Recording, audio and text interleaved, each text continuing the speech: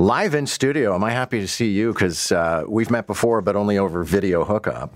Paul Sun-Hyung Lee is here of so many shows, but just to remind people, Kim's Convenience, The Mandalorian, and you're a huge Star Wars fan who got to be in a Star Wars movie. Right, yeah. right. And a Star Wars TV show. Yeah, no, I mean, just to be in that universe is something just mind-blowing. Right? Yeah. And you're at a tier of acting where there's a lot of actors who just live and work in the same city. So if a production comes here, you'll get cast. Mm-hmm. But I mean, they're flying you all over the world to shoot stuff. Well, just America so far. But it is, primarily, most of my career has been here in Toronto, right? Toronto has fantastic infrastructure, great crews, great facilities, and a lot of work has been here for me. So there hasn't really been a need to sort of go anywhere outside of Canada. But lately, there's been a bit of an uptick. So working in the States, working on the West Coast, it's been an interesting change. Well, where did they shoot Mandalorian? Was that in Vancouver? They shoot that in Los Angeles, actually. Okay. And that's the first time I've ever shot on U.S. soil. I've done American productions, but usually shot up here in Canada. But down doing The Mandalorian and Book of Boba Fett and Ahsoka, they're all shot in Manhattan Beach, just outside LAX in Los Angeles. Do you like living in L.A.? I visit there. Yeah. So I love visiting L.A. I don't know if I could live there, though.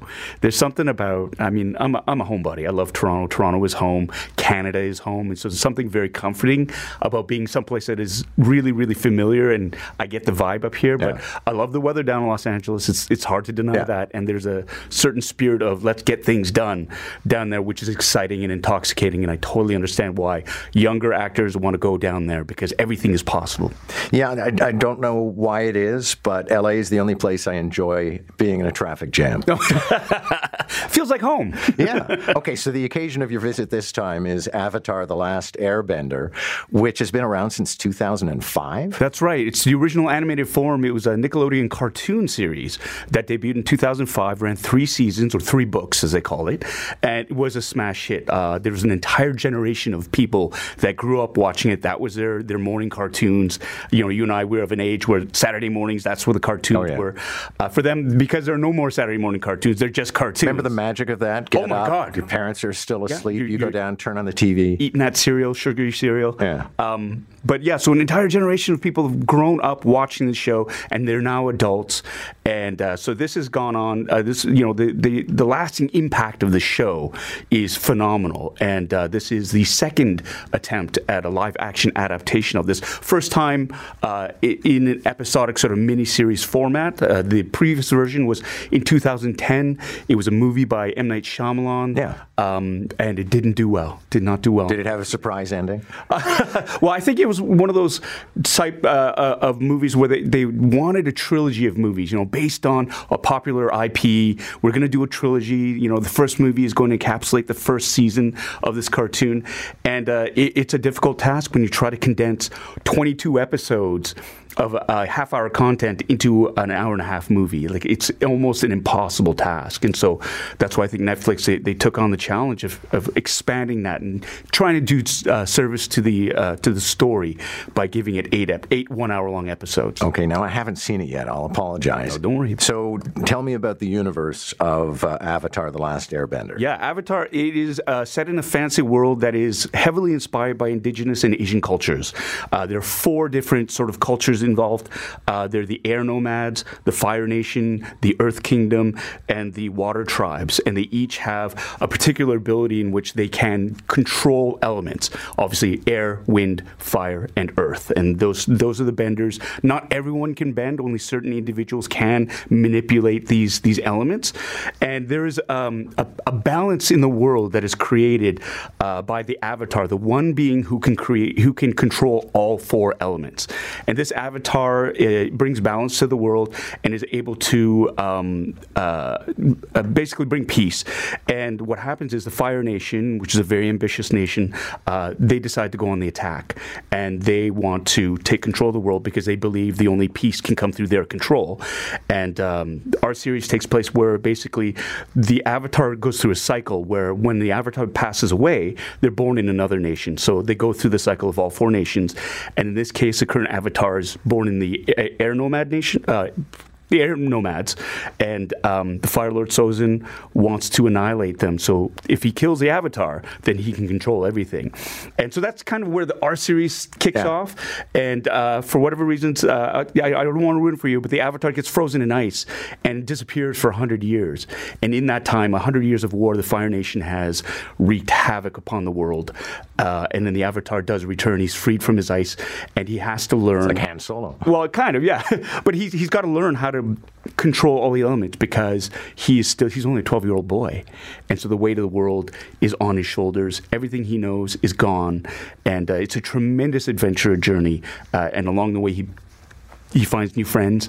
They become family. And I play one of the characters that is tasked to hunt him down and bring him back. You were describing to me how they shoot this, and we've moved from being in a giant room full of green stuff and tennis balls on the end of sticks so you can have an eye line. Oh, yeah. You're actually they use visual effects to place you in these places that you're, this fantasy realm. Yeah, it's the best way I can kind of describe it is sort of like a holodeck on Star Trek, where they actually project images all around you. Now, it is used as background, more precisely. The wonderful things about using this technique is you can control the light, you can control the weather and the environment, and also it's far more immersive. So as an actor, what they'll do is they will digitally project via thousands and thousands of LED lights a high-definition image of a background or an environment that they will render beforehand and project. And as a performer, it's great because it's right there. You don't have to pretend. You don't have to act against a tennis ball and a stick anymore. Now, I always found that really distracting. Yeah, well, it's a certain skill set. Like, you have to have a good imagination for that. Yeah. And luckily, with the volume or stagecraft, that eliminates that. So you don't have to worry about it as much anymore. Like in your performance as an actor, you're right there, and so it makes it a little bit easier that way when you know what you're acting against. So you're not. You can tailor your reactions to that a little bit more.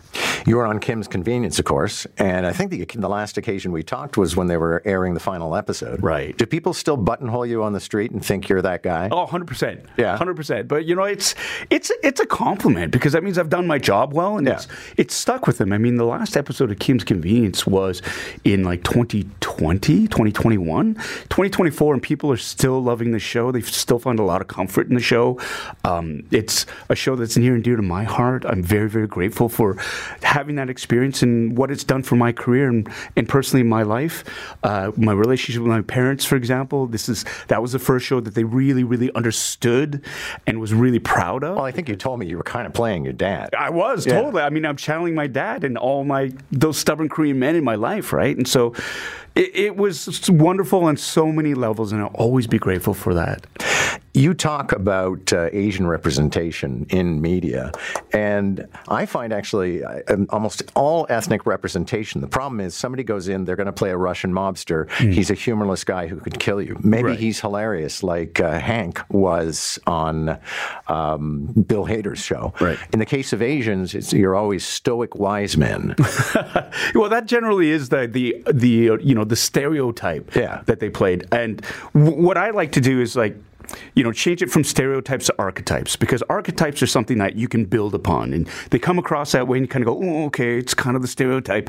But the difference between that is the stereotype, that's what they stay. There's no growth. That's all they are all the way through. And with archetypes, you can present that and you can grow. And so I would argue that Appa, for example, he's an archetype because he's got all these similar sort of characteristics, and you kind of go, it's easy to pigeonhole him. But then through the course of the series, you see his growth. You see the consequences of the decisions he makes, usually to very humorous effect, but there is character growth. And I love that. And all the best characters are based on archetypes. And that's when I talk about Asian representation, that's kind of what we want. We don't want to just be two-dimensional. We serve someone else's narrative. Mm-hmm. We want to be known, shown as three-dimensional characters with wants, with fears, with needs, capable of this whole range of emotions that everybody else is, and to drive our own narratives. And that's, as a performer, I'm of Asian heritage, of Asian descent, but I'm Canadian through and through as well. I just don't want to be limited because of the way I look. as well to be considered for other parts. It really is about representation. Really is as well about opportunity and to be allowed to find your voice, to tell your stories, and to play in other playgrounds that you're not allowed to, like Star Wars, like Avatar. Years ago, that movie I was talking to about Avatar: The Last Airbender by M. Night Shyamalan, he whitewashed the cast. So you have worlds that are built with and inspired by Asian culture, but you're not going to cast people of those cultures in it. You're going to put in, and that was an accepted practice. It's ironic that he would do that.